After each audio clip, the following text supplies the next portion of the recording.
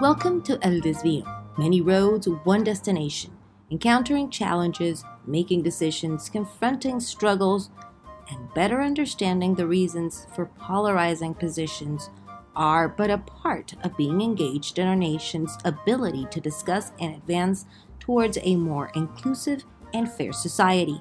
However, there is no set formula to achieve these objectives. El Desvío presents listeners with 30 minutes of thought-provoking discussions on relevant issues we face as a nation.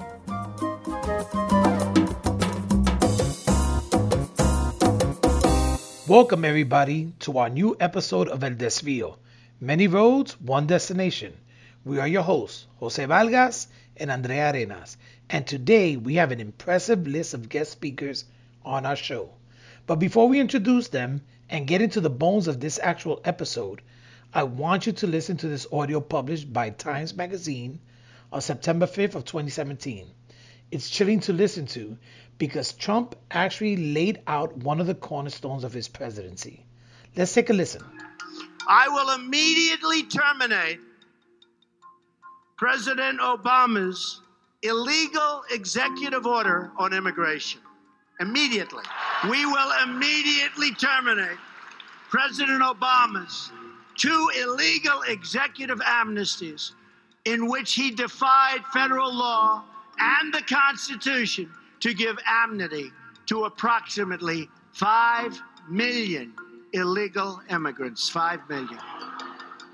Bueno, mi gente, let's not even talk about the fact that he couldn't even say amnesty correctly.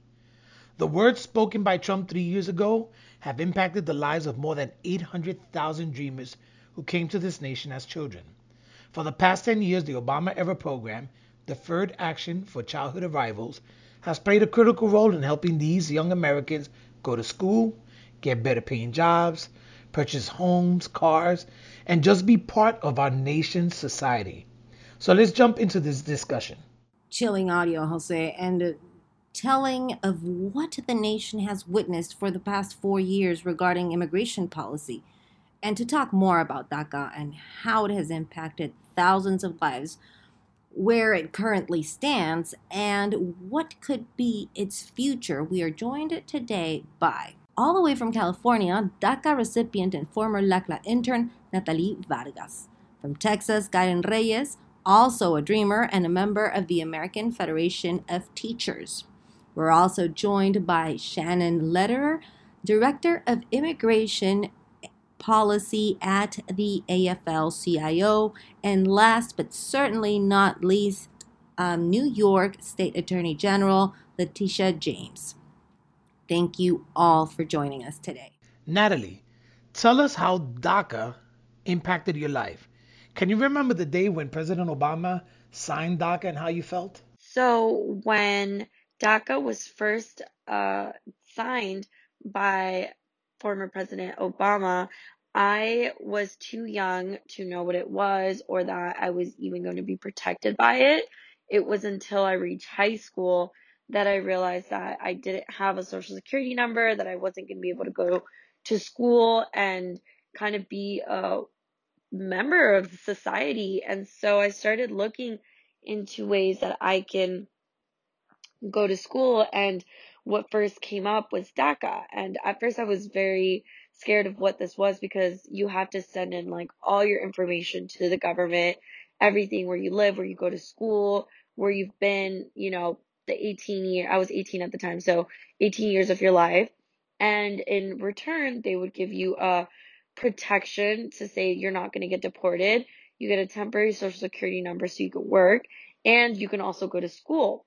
So it was kind of just like when I got DACA, it was like the sky was the limit. I could do anything.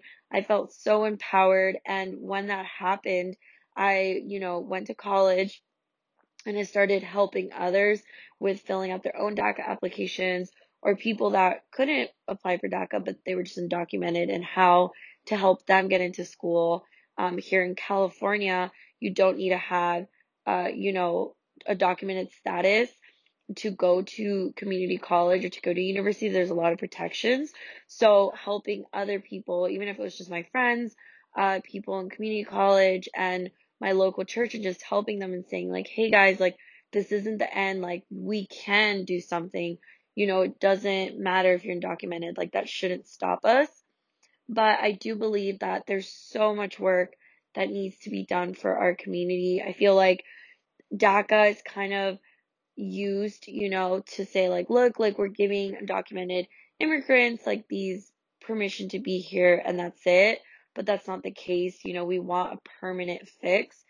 DACA is just a temporary band-aid, and we want a permanent pathway to citizenship. I came here at the age of 3 to 4 years old, and this has been where I've lived, where I grew up, where I speak the language perfectly, and where I've created my life and even got married.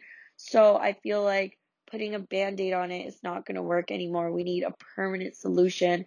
And also not just for DACA, but other people that are undocumented and working. And I definitely believe that there needs to be an amnesty for all immigrant workers, undocumented immigrants, at this moment. And the fact of the matter is that there are over 200,000 U.S. born children who have at least one parent who is a dreamer.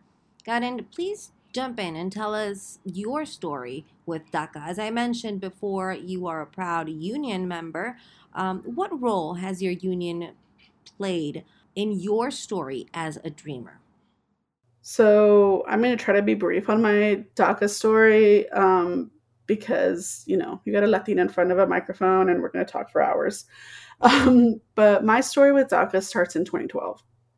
And I remember the day that DACA was announced very clearly. I was driving home from picking up a textbook or something, and my mom calls me and she's like, "Estás manejando?" I'm like, "Yes, mom." She's like, "Pull over right now." So of course I listened, and I pulled over in a Taco Cabana parking lot, and my mom said, "President Obama just announced DACA. This is what it means. I already got a lawyer." And, there we are, both of us crying on the phone because it was this immense relief. For the longest time, my mom had always said, "Yo me encargo del dinero, tú te encargas de tu escuela." Like, that was my job. Go to school, get an education, get a job. But once I had graduated from college, there was no getting a job in the field that I, studied. I had seen the DREAM Act fail 2 years prior. And I was just saying something's got to change. And 2012, DACA was announced thanks to all the immigrant youth who put their bodies on the line to fight for this. And I always said DACA came at the perfect time. So one of the things that I always laugh about is I always criticize my mom for hoarding things like papeles. And I'm pretty sure my original, DACA application, it was probably the thickest that was turned in because she literally had the report cards from like every single 9 weeks since I was a child, doctor's notes, certificates of whatever. Like, she had it all. And I was always like, "Ay, ¿por qué no tiras todos estos papeles?" And she'd always be like, "Un día los vamos a necesitar." And so she kept everything. And, I turned in my application. By December 2012, I had everything. I had my work permit, my social security card. I went and got my driver's license. So I took the test at 24 and I had my driver's license. And then I was like, I'm going to get myself a Texas ID card too. And the guy there was like, "You don't need one. You have a driver's license." And I said, "Yes, but I can get one and I want one." Because, for the longest time, I didn't have state ID cards. So now that I could get one, I was like, I'm going to get both things. Why not?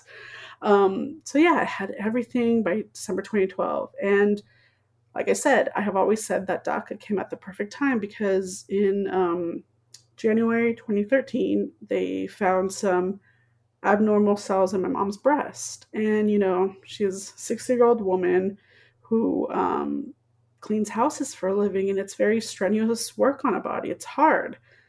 And there was an invasive biopsy, surgery, so she wasn't going to be able to work for a few months. But I finally had a work permit so I could go to school and substitute teach and, take care of our family.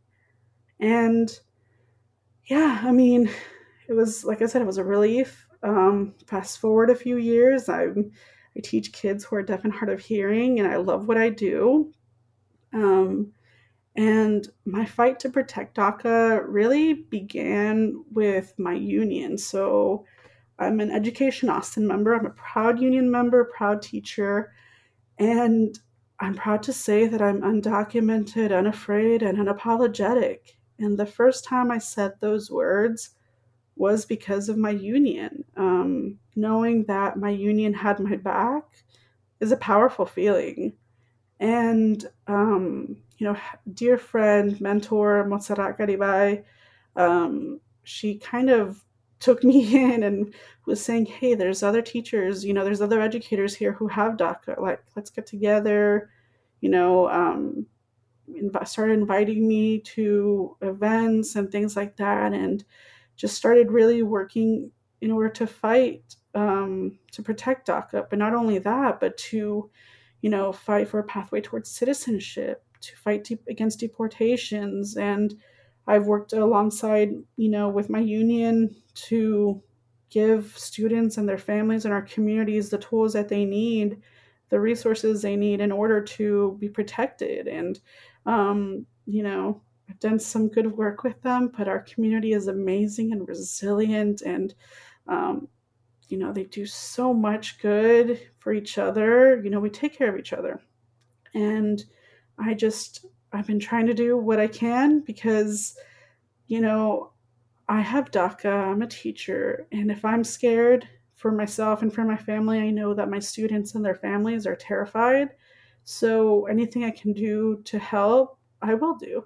And that includes when my union gave me a call and was like, hey, we're thinking of pursuing, legal action against the Trump administration for rescinding DACA. Do you want to be a part of this? And sorry to say, Mom, que no te pregunte por permiso, but I was like, yes, yeah. And so I was part of the case that went to the Supreme Court along with the American Federation of Teachers.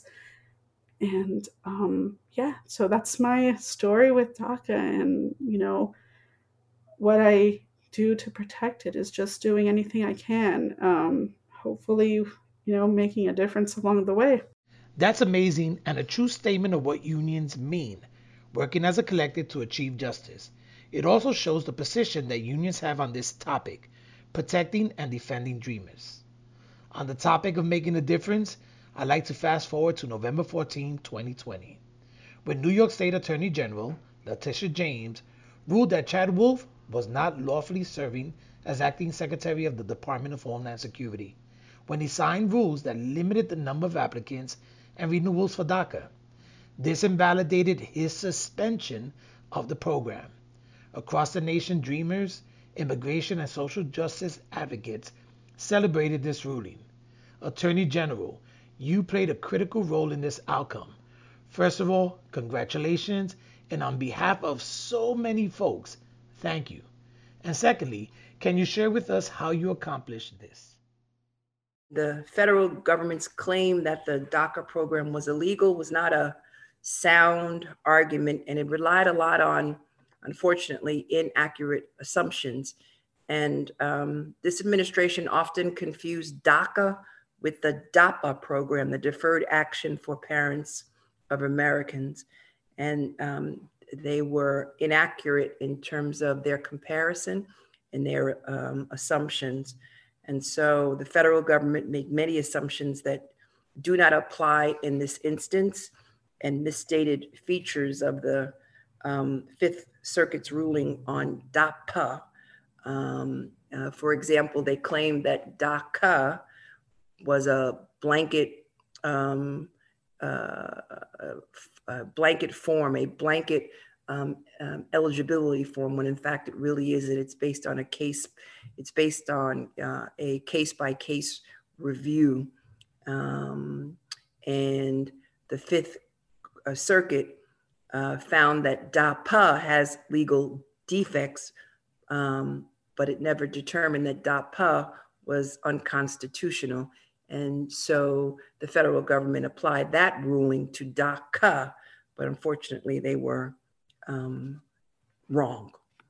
Whoa, that is really something. I mean, finding that specific detail in the claims made by this administration is, I mean, I'm short of words, but heroic comes to mind, because, I mean, that detail will impact so many lives. That's amazing. And Shannon, what does this ruling mean? This ruling makes it even more clear that DHS should resume the DACA program as introduced in 2012 and begin to process new applications as well as full 2-year renewals. Having defeated Trump, we should all now assume and demand that the incoming Biden administration will take immediate steps to reverse the toxic anti-immigrant, anti-worker agenda and to restore the protections Dreamers and TPS holders need and deserve on day one. That is amazing, Shannon. So just a follow-up question. Is this a slap in the face for the Trump administration? From the beginning, the Trump administration has demonstrated a blatant disregard for basic democratic norms and processes, even laws. And so fortunately, we have been able to use that ineptitude and demonstrated malice to blunt some of the cruelest and most discriminatory aspects of their agenda through the courts. So yes, I would say it is a slap in the face. It's yet another in a series of slaps on the face as policy after policy hostile to immigrants and workers have been halted or struck down on legal grounds. Let's take it back to our dreamers here, Natalie and Karen. What was your reaction to this ruling, especially taking into account the past 4 years of living in constant uncertainty y nervios? Yeah, so with DACA and all the news on it, it's kind of been a roller coaster. I think that ever since Trump got elected, I feel like any news regarding DACA and Dreamers is always something trying to end the program, something happening. And as a DACA recipient, like I don't like to get my hopes up too much and always be cautious because every day something is updated or new regarding DACA. So when I did see though that our permits were going to be less time, that they were being threatened, that they weren't allowing new applications, I was worried, but I'm so glad that they ruled that that wasn't going to be the case.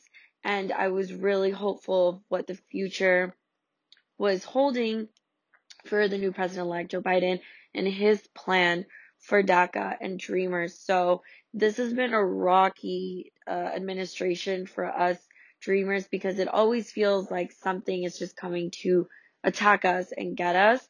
And so it was a little bit of fresh air and breathing when we heard about Joe Biden and his plans for DACA and Dreamers, and hopefully he keeps to his promises to find a pathway to citizenship for us. ¿Y tú, Karen? So before I answer the question, I just want to make sure everyone knows that I'm not a lawyer, nor do I play one on TV. And no matter how many legal dramas I watch, I don't always understand the legal jargon. But the first time I saw the news on this latest DACA ruling was actually on Twitter because I'm all about el Twitter. And it was either from Luis Cortez Romero or from Karen Tumlin, who are both amazing lawyers. And Luis is actually a DACA recipient himself, and I got to meet both of them when I went to DC for the Supreme Court case last year.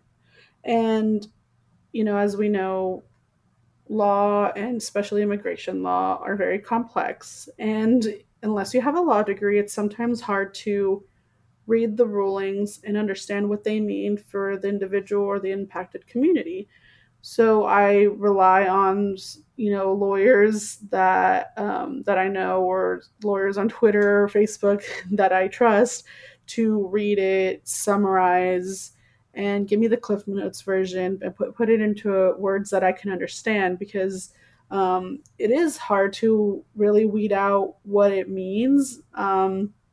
And as I was reading it, my initial reaction was to sigh and just be like, yes, another win. Because we had just won the Supreme Court case in June. And my second thought immediately was like, oh, ya basta. Like, let us live. Déjanos vivir. Because as the Supreme Court, said that the Trump administration's decision to rescind DACA was arbitrary and capricious. So I'm just thinking, no sean caprichosos, déjenos vivir. Like, just let us live. Let us live without fear of deportation. Let us just continue living our lives. And I just kept thinking that while I was reading the summary of the decision, because we won the Supreme Court case, and then this memo came out by the acting director of Homeland Security that basically said, we're going to roll back DACA, work permits from 2 years to 1 year. There's going to be no new DACA applications and still no advanced parole, which is pretty much the opposite of what the Supreme Court had ruled. And, to me, actions speak louder than words. And what we've seen consistently throughout these past few years is that the administration, it keeps saying, we love DACA recipient, we love the dreamers, we're going to do something for the DACA kids, but their actions say the opposite. We have the anti-immigrant rhetoric that we keep hearing, and then anti-immigrant policies that keep coming out, and rescinding DACA, and then this latest thing, which pretty much ignores what the Supreme Court said. So my understanding of this decision is that because the acting director of Homeland Security was not legally appointed to his position, I guess, that it invalidates the memo. So yeah, I'm happy. It's definitely a win. But I know that our work is not done, and I am ready to get back out there and see what we can do with this next administration coming in. And that's a perfect question for Attorney General James. If this administration's move was illegal, what happens next? So the courts found that this administration's decision to move forward is unlawful, and we were successful in our litigation, and the DACA program will continue as is. And we are confident that the Biden-Harris administration will uphold the law and move forward to provide relief to not only DACA recipients, but hopefully to all immigrants who are living in the shadow. Attorney General, what do dreamers need to know or to be aware of as a result of this ruling? And will their status be impacted or interrupted at any point? The recent decision that came down from the federal government ruled yet again against the Trump administration to derail this program, to find that it is illegal and unconstitutional, but unfortunately they were stopped in their tracks. The Supreme Court has already ruled that the president's attempts to unfairly punish dreamers was unlawful. But now another federal court has ruled that this administration's attempts to circumvent the courts in an effort to target and punish innocent young people who simply are seeking economic opportunity and freedom in this country, they decided that, again, this administration's actions were unlawful. Time and time again, this Trump administration has attempted to use not only young immigrants, but all immigrants as political scapegoats. America is where these young people have gone to school. It's where they have worked, where they have paid taxes, where they have raised family, and where they have continued to be vital members of our community. And our coalition will not hesitate to use every tool at our disposal to protect these young people in every way possible. It's also important to know that, again, immigration is really, really key to what makes America an exceptional place, and that immigrants contribute greatly to our economy. And individuals should continue to apply for relief under DACA as normal and follow up on any ongoing applications to keep up with the process. Shannon, what do you think a best case scenario for Dreamers looks like, as well as the worst case scenario? The best case scenario for Dreamers and TPS holders in our entire country would be a clear legislative victory without compromises that helps jumpstart protections for other family members and coworkers and community members. That's the goal that we're all working towards, right? We use one win to propel the next, and fight by fight, we're going to bring justice to everybody, to our entire workforce, and to our immigration system. And we're going to get there, but it's going to take some time. And I think, the worst case scenario really is status quo.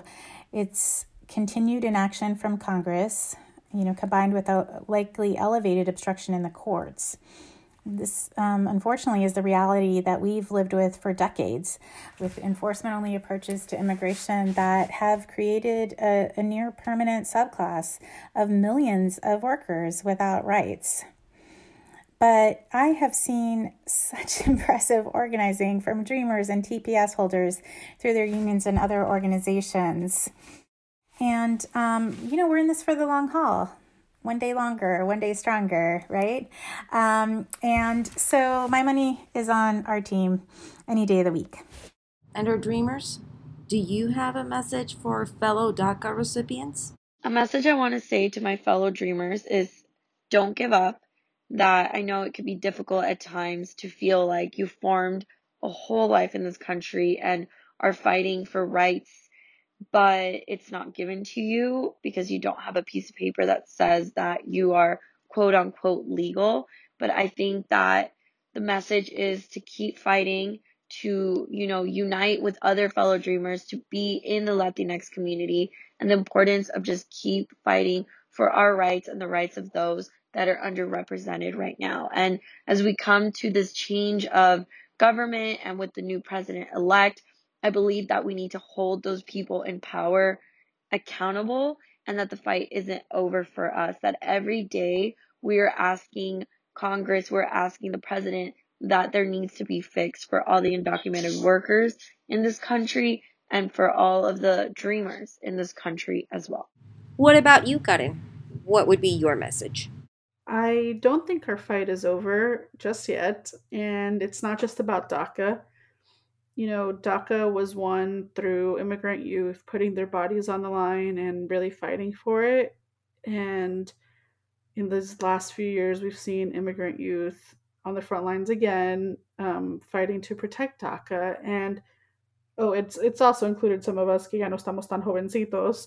We've been there too.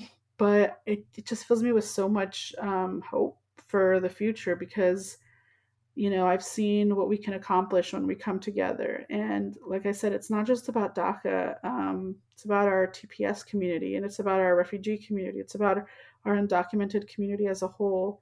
So DACA to me is the floor. It's the minimum. I want an immigration reform. I want a pathway towards citizenship, and not just for DACA recipients. I want protections for, our parents and our tíos, our tías, our abuelos, our families, our communities. And even though, like I said, there's a lot of work to be done, I'm just so filled with hope because just like in labor, it's about solidarity. And when we come together, great things can happen and we have power. And, we have a new administration coming in. Vamos a ver qué pasa. But I know that DACA has been said to be one of the first things on the agenda to restore DACA, and I think that's great. But I'm thinking, let's work for more. Let's work to protect all the people in our community. So, I want an immigration reform. I want a pathway towards citizenship. I'm ready to work on that. I'm ready to fight for that. So, yeah, what's next?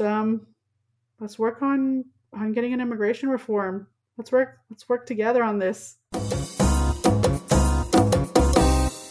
Bueno, Andrea, hemos llegado al punto de nuestra moraleja. But before we jump into that, I want to thank our guest speakers today. New York State Attorney General Letitia James, Shannon Lederer, Director of Immigration Policy at the AFL-CIO, and our two dreamers, Natalie Vargas and Karen Reyes. Thank you for sharing your stories with us. Y ahora, nuestra moraleja. What is our takeaway from this episode? And for me, it's twofold. First, like New York State Attorney General Letitia James has shown us through her actions, we cannot cower to any bully. We must always stand in defense of those who can't. This has always been the cornerstone of labor, and we must defend those who need our help. Secondly, when people come together, they make a difference. This was demonstrated in this last election. So I hope that this administration can and will reinstate a sense of common civility for all the people of this nation. Y Jose, también we have to recognize que nuestra lucha, our fight is not over, whether it's DACA, workers' justice, or immigration. Just to name a few, we need to work together for our common good. And I have to agree with what our speakers said. There is a sense of hope, and I believe that much of it comes from the fact that our communities, Latino and immigrant, Black, Asian Americans, among others, came together on November to push for change. So if we stay in the mode Todos con DACA, I'm sure that soon enough we will be able to say sí se pudo. That's it for now. Be sure to follow us at LCLAA, that is LCLAA, on Facebook, Instagram, and Twitter, and visit our website www.lacla.org. LACLA's El Desvío podcast is a proud member of the Labor Radio Podcast Network, the voice of working people. To learn more about issues that affect workers, visit laborradionetwork.org. Thank you, and hasta el próximo episodio.